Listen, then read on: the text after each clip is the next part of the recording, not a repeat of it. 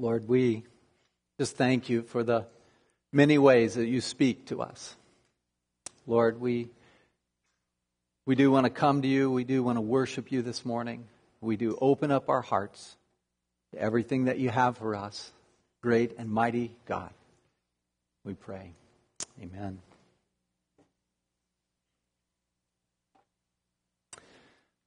Well, God surprises us oftentimes, doesn't he? Surprising us with his love, the way that he works.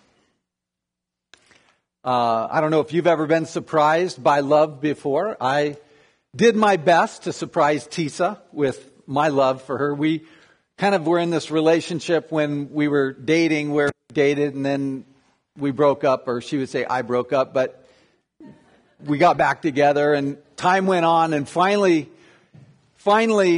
I got the courage. I felt like I heard from God. I had this conviction that, I could be in a married relationship that would last for a lifetime. And I got this little ring, and after an episode of MASH, I handed it to her and said, "Will you marry me?" And it did surprise her. She was shocked. She was excited. And that's how my engagement went. Could have been better. I look back with a few regrets. I think I could have made that better. My kids have done much better than that. Zach and Cassie. Zach, he didn't get this from me, but he's a romantic at heart. And he planned this scavenger hunt for Cassie to go on with clues all throughout Spokane, ending up with this beautifully candlelit dinner. He wrote a song. He gave the song. He gave the ring. Oh, it was nice. And then she was surprised. She was very surprised. And then with Nathan, he was dating Chantel. We actually, it was about 5 or maybe almost 6 years ago, while we were on sabbatical. At the end of our sabbatical, my sister had given us a place to stay down in St. Martin, down in the Caribbean. Beautiful place. She had this timeshare. She gave it to us. We flew down. We invited the kids down. They all saved some money. They came down as well. And Chantel came and she didn't know, but it was going to be an engagement. And so Nathan had already picked out the ring that he wanted. We all showed up there. We were just having fun for a while. And then he planned out the day in the middle of the week where he was going to ask her. We went out and scoped out some places, like there were these great cliffs overlooking the ocean, and decided, no, not that. There was this beach it was the most beautiful beach in St. Martin called Orient Bay. And the only problem is it's a nude beach. Half of it was nude. Well, what I mean by that is half of it was nude, half of it people had clothes on, and we went to the clothes on side. I'm just saying, those nude people, come on, spare the world. You're not that attractive. But anyway, so we go over there, we drive, we rent this van, we go over across the island to Orient Bay. It's this beautiful scene. The sun is setting. We're all there. All 6 of us are there, and Zach and Cassie, they go off one direction. Tisa and I, we pretend like we're going to go check out some shops, and they're left there. And he takes her down the beach and gets down on one knee. They're just there alone. Caribbean, Orient Bay, beautiful. The sun is going down, and he pulls out the ring and it shocked her. And I have a picture for you. Not sure if she wanted me to show you that, but that's my daughter-in-law, Chantel. She was surprised. It was amazing. So let me just say Happy Mother's Day to those 3 great moms, my great wife and Cassie and Chantel.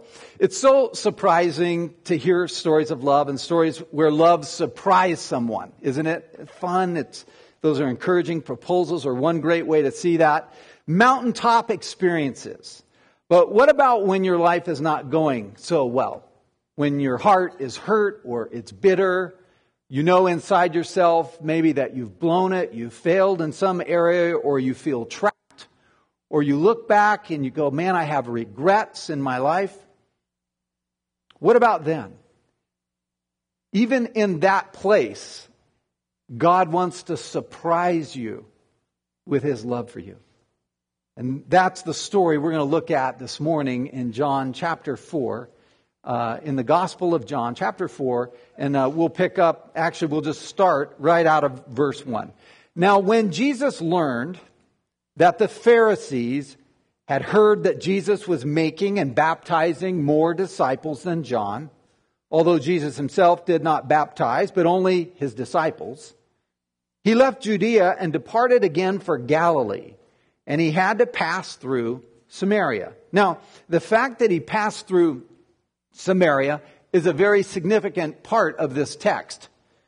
What we would currently call the Holy Land is a piece of land that stretches about 120 miles along the Mediterranean Sea. And so if you have the sea here and then the strip of land that's divided, the Holy Land, back then at least, and to some degree today the same, divided into three kind of distinct regions. You had Judea in the south, you had Samaria in the middle, and then you had Galilee in the north. And so they had these distinct regions, distinct identities, and particular kind of affinities that were there.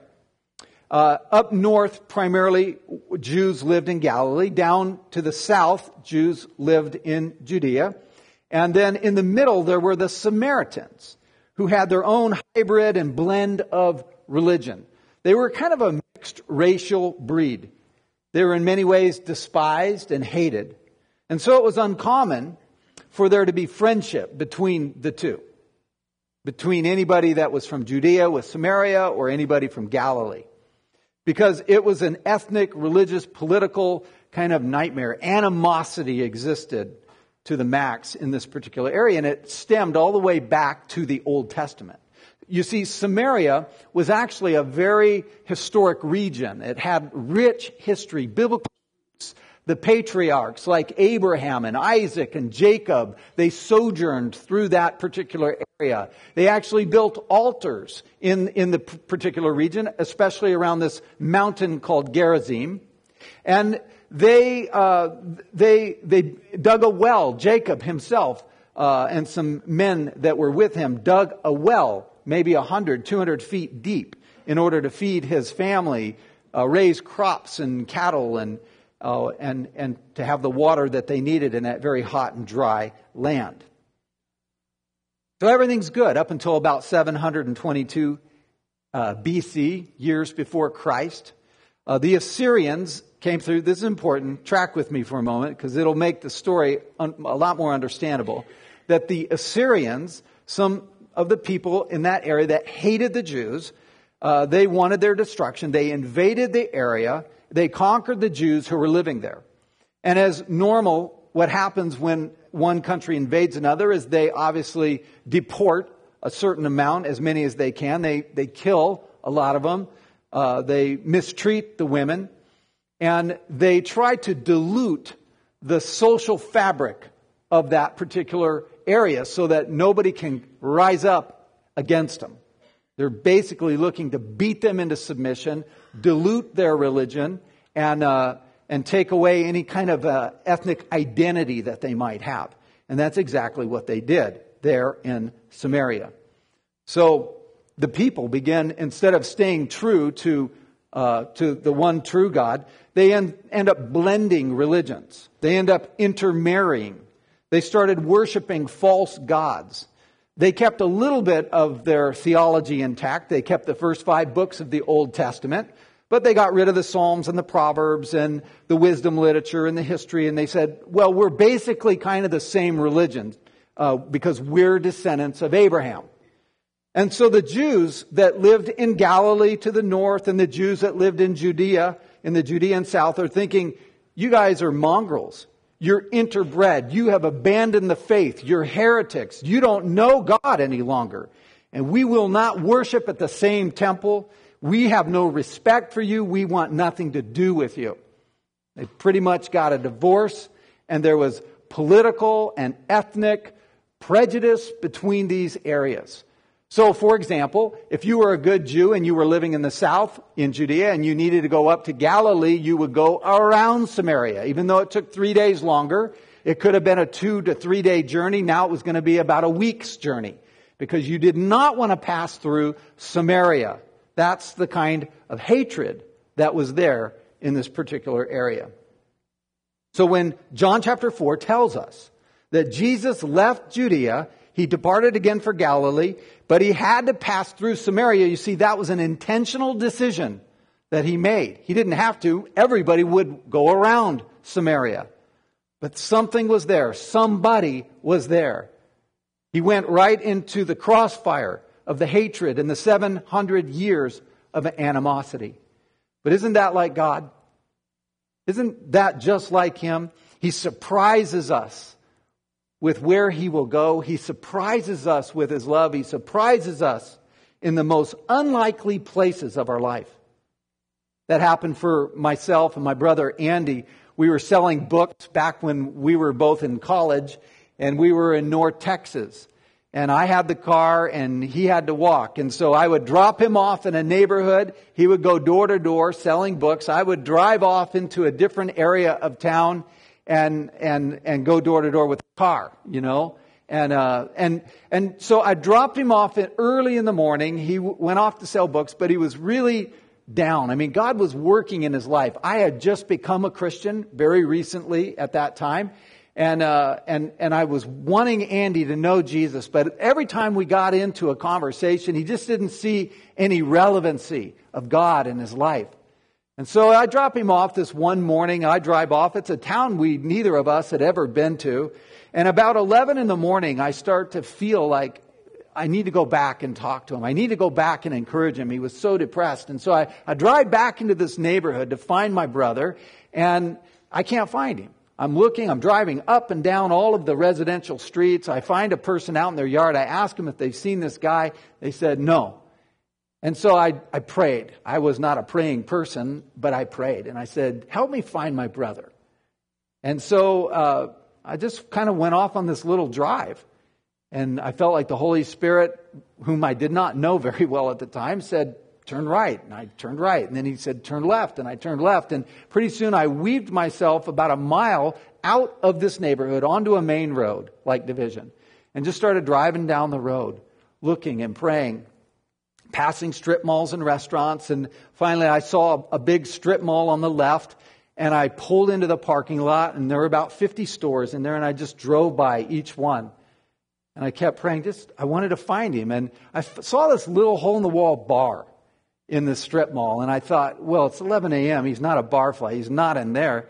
But I just felt this urging to go in there. And so I got out of my car and I went up to the bar door, see if it was even open that early in the morning. I opened the door. And you know how when you first open a bar door and you walk in, it's dark in there and you just came in from the light and you can't see anything. And that's exactly how it was. I was blinded for a moment. And I was waiting for my eyes to focus and readjust to the light. And finally, when they did, there's my brother just right there with a beer in his hand going, what the heck are you doing here? Couldn't believe it. And I just had that opportunity to sit down and say, I was probably more blown away than he was because I could not believe that I found him. Out of all the places that I could have spent my time looking, I ended up in that exact spot because God is amazing in the way that He finds us. He seeks us. He finds us. And He surprises us with His love. God's love. Because He cares. And He comes into our life in the most unlikely places like Samaria. And like that bar. Just like many of you, some of my friends here, I know some of your stories.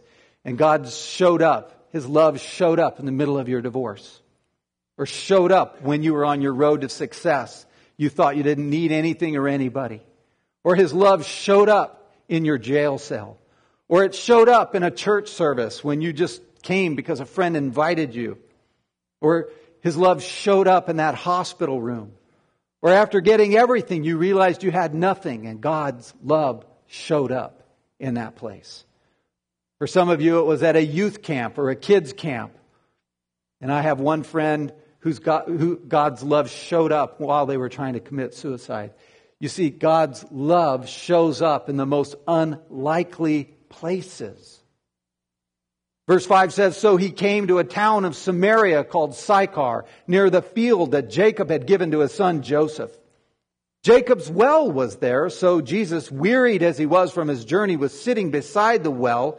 It was about the 6th hour." Jesus had this long day's journey in the heat of the sun. He's weary from his journey. It's at the 6th hour, which is noon, hot, middle of the day in the Middle East, and he is thirsty. His disciples are hungry. They disappear to go get some takeout. And he is there all by himself, sitting by the well, about a mile outside of Sychar, the village. And it was at the same plot of land that Jacob had purchased. He'd given to his son Joseph. Jacob had dug a well there. And so it had huge history surrounding it. Jesus is sitting there, and up walks this woman in verse 7. A woman from Samaria came to draw water. Now all the other women came in the morning. In this particular culture, the women would travel in a group. It's safer. They would chat. It was kind of like the laundromat. And they would talk about life and their kids and their husband and various things going on in their life. And they would go and get water together when it was cool in the morning, and then they would return. But here we find this particular lady by herself in the middle of the day, and there's a reason for it, because she was an outcast. She wasn't accepted in the group there of the other Samaritan women. So she's there. And she's had a very difficult, very lonely life. And Jesus said to her, "Give me a drink." For his disciples had gone away into the city to buy food. The Samaritan woman said to him, "How is it that you, a Jew, ask for a drink from me, a woman of Samaria?" For Jews have no dealings with Samaritans. Jesus is alone in Samaria, the most unlikely place for him to go. And up walks this woman who is a social outcast to her own people. Now, in that situation, it's really clear what you do. Mind your own business. I mean, she's a woman, she's alone, she's a Samaritan, all the disciples are gone. You mind your own business. But Jesus breaks all of the social rules, and we can kind of expect that from Jesus, can't we? It's amazing. He risks his reputation, he risks it all in order to engage in a meaningful conversation with this woman. And by the way, probably one of the only meaningful, heartfelt, loving conversations this woman has had from a man, maybe ever. Because she's used to people using her for sex, using her,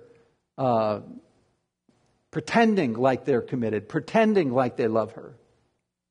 I mean, a man speaking to a woman, and a rabbi talking to a sinful woman, and a Jew talking to a Samaritan.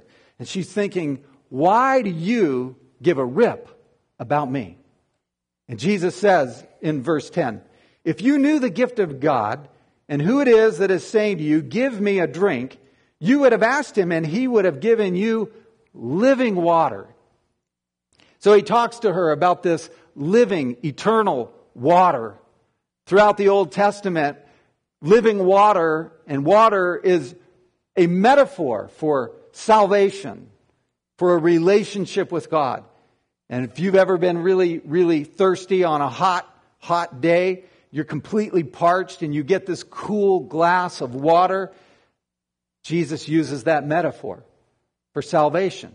That God, when God comes into our life, it brings this refreshing, it gives a cleansing, there's a healing, there's a satisfaction, it gives us energy, it gives us strength.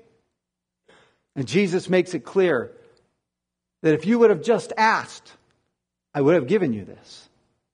See, He wants our faith to be engaged in asking for those things that God wants us to experience and have anyways. In verse 11, the woman said to him, "Sir, you have nothing to draw water with, and the well is deep. Where do you get that living water? Are you greater than our father Jacob? He gave us the well and drank from it himself, as did his sons and his livestock. Where do I get that water that you're talking about? I mean, you don't have a bucket. It's maybe a 200-foot well. But her interest is piqued.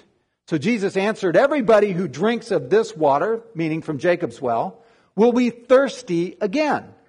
But whoever drinks of the water that I will give him will never thirst again. The water that I will give him will become in him a spring of water, welling up to eternal life. You know, you can drink water every single day, but spiritually, it doesn't fill you. Work every single day, and it doesn't necessarily fill you. You see, Jesus has something that's spiritual in nature. It's eternal in duration. And it springs up from within us, a wellspring of living water, refreshing our life. Well, the woman said to him, Sir, give me that water so that I will not be thirsty or have to come here to draw water. She says, if you have some way I can get out of the life I've dug for myself, if you have this living water you're telling me about, I need some. I want that. Give me that. Jesus said to her, go, call your husband and come here. Well, the woman answered him, I have no husband. Jesus said to her, you're right in saying I have no husband, for you have had 5 husbands, and the one you now have is not your husband. What you have said is true. Now, this lady did what many of us do. We tell half-truths, right? She kind of told the truth, but left out a lot of significant details. And we often do that, don't we? I mean, she's not the only one. We often do that when it comes to our sin. We say the part that is not too embarrassing. We admit just enough to maybe make ourselves not look perfect, but, we don't look horrible either. Just enough, partial confession, half-truth. I get a little competitive. That sounds a lot better than I am selfish and filled with pride. Wouldn't you go with competitive over the other? It's true. It's just kind of a half-truth. Or guys will sometimes say, I struggle with lust. Well, that doesn't sound that bad. Gosh, you're just a guy. Everybody probably does. That sounds a lot better than I'm addicted to porn and I treat women as objects rather than as dear sisters. Or a gal might say, I'm probably just a little too open and honest with what I think. That almost sounds like a feature, Instead of I regularly gossip with other people and have wounded many good people because of my big mouth. We just have trouble, don't we? Kind of just going there, getting honest with what we've really done, who we really are. In this particular woman's confession, she said, I don't have a husband. And Jesus said, that's right. You don't. That was true. But you've also had 5 in your past, and the person you're with now, you're sleeping with, and they're not your husband. See, he tells her this and brings truth into her life, not to shame her, not to chide her, not to put her in her place, but to free her. Because until she comes out of denial, until she wants to minimize her issues, she'll never be healed. She'll never be set free. She has to deal with it. The woman said to him, Sir, I perceive that you are a prophet. Our fathers worshipped on this mountain, but you say that in Jerusalem is the place where people ought to worship. Now this woman is doing what so many people try to do today, turn to kind of religion, right? My religion teaches me to worship at Mount Gerizim. Yours teaches that you should be in Jerusalem. Who's right? And yet she's convicted of her sin and wondering, what do I do? What church do I go to? How do I get my sins forgiven? Do I need to go see a priest? Do I take a trip to India and try and discover myself? How do I deal with my sin and with my brokenness? And here's a woman that has 3 great hallmarks of our day. She is spiritual, she is ignorant, and she is sexually confused. Isn't that the time frame we're living in? I mean, welcome to our world. We live in this age that's marked by the same markings that this Samaritan woman struggled with. She's not an atheist. She's spiritual. She believes in God. She's saying, yes, I'll worship. Where do I worship? Where do I go? And Jesus said to her in verse 21, "Woman, believe me, the hour is coming when neither on this mountain nor in Jerusalem will you worship the Father. You worship what you do not know," the ignorance. "We worship what we know, for salvation is from the Jews."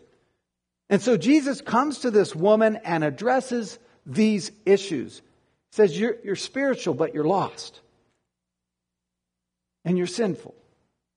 And she says, "Where do I go and find life? What do I do?" And Jesus declares in verse 21, "Believe me, woman, a time is coming when you will worship the Father." And I love the fact that Jesus looked at this woman and he makes this promise. You will worship God as your Father. He says you will worship, not in this mountain or on some other mountain or in this place or that place.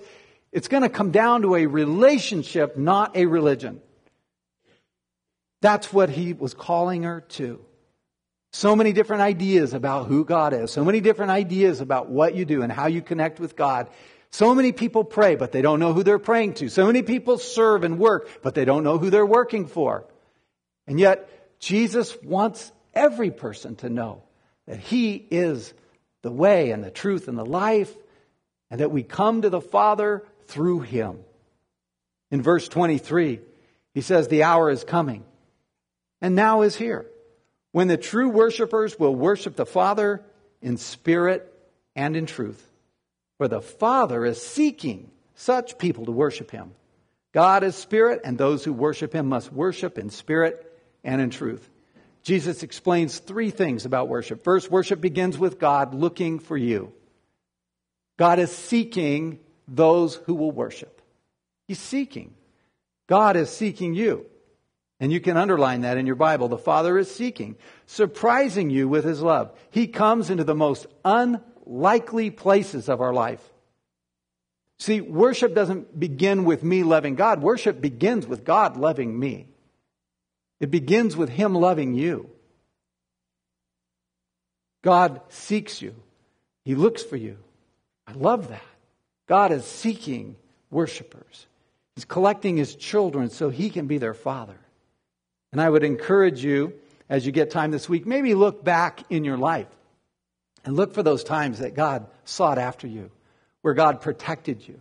Maybe you look back and say, man, I should have died there, and yet God preserved you. Or God was with me through that very difficult part of my life. Or I should have, I could have taken a left turn, but instead I took a right, and look where God has me now. See, God has been involved in your life, whether you recognize it or not, for years and years and years from the time you were born. God is seeking you even when you are not seeking Him.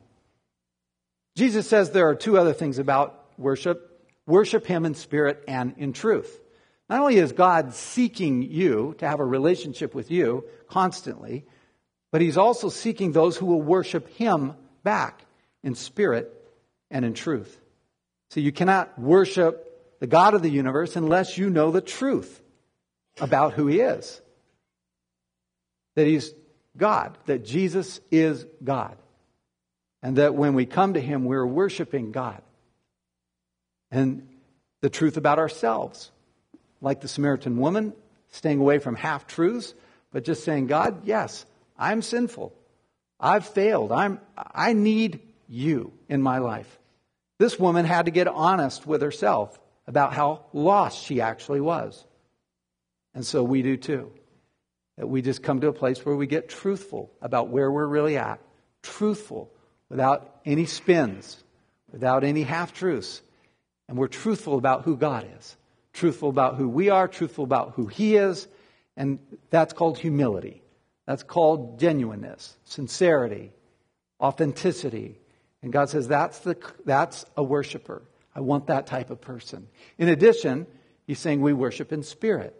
That worship is a spiritual activity that we do. That we're more than just flesh and blood. We're more than just a physical body. We are spirit. And when Jesus Christ saves you, the Holy Spirit comes in to live in you. And it's because of the Holy Spirit that we're able to worship in a spiritual way. You cannot worship God without the Holy Spirit in your life. How do you do that? How do you get the Holy Spirit in your life? By receiving Jesus, by confessing that He is Lord, by allowing His death on the cross to pay for the debt of your sin.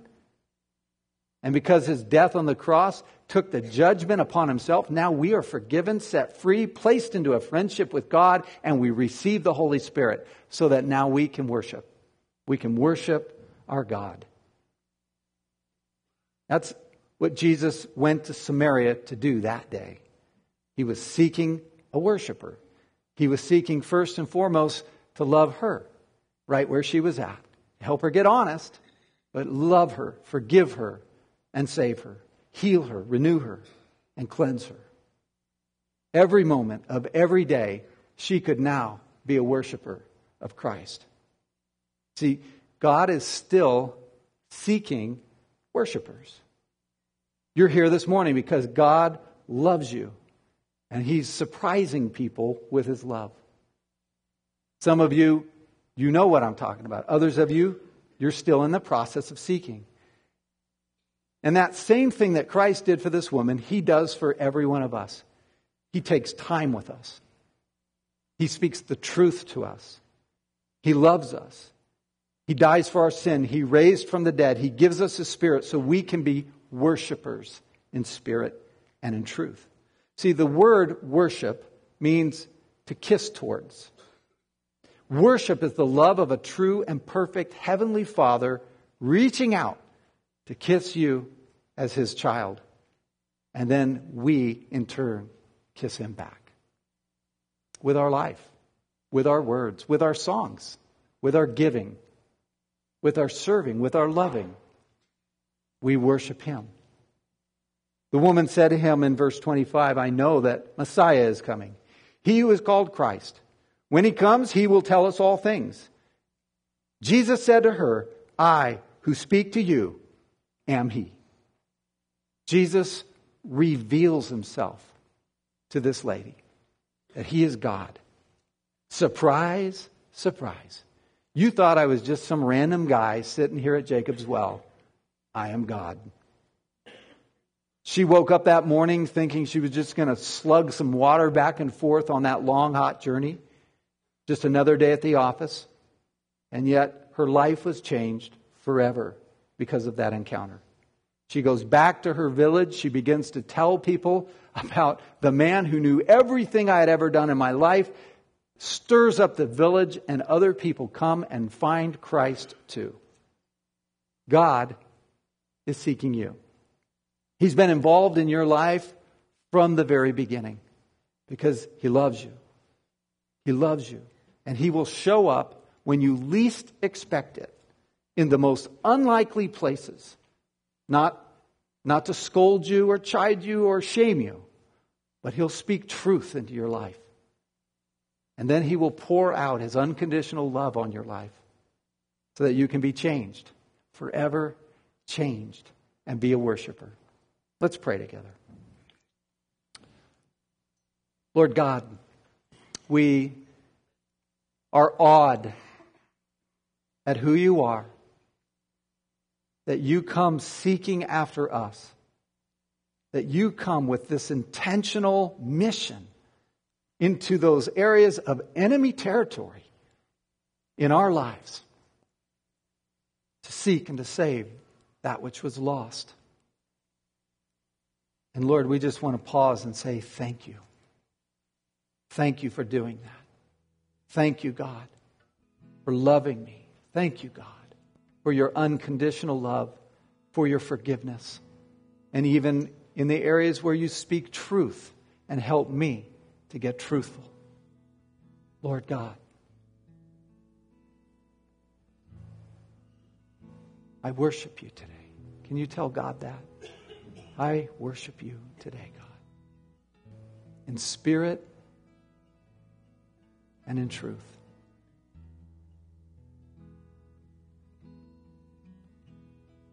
And maybe you're here not a Christian. Just consider the Samaritan woman. trying to be spiritual but not working, throwing herself into relationships that kept failing, separated from real community. And then when she finally gave her heart to Christ, she was loved and changed, healed and forgiven. And God wants that same thing for you. And it just starts by opening your heart, saying, God, yes, you are my Father and I want to love you. I want to know what it's like to walk in that relationship that you sought me for. And so today I give my heart to you. And I'm asking that you forgive me for all of my sins. And I place my trust in you, Jesus, as Lord and God, to serve out of a heart of love for the rest of my days. Change me, Lord. Fill me with the Holy Spirit so that I can now leave this place as a worshiper every day, every moment of every day, worshiping you.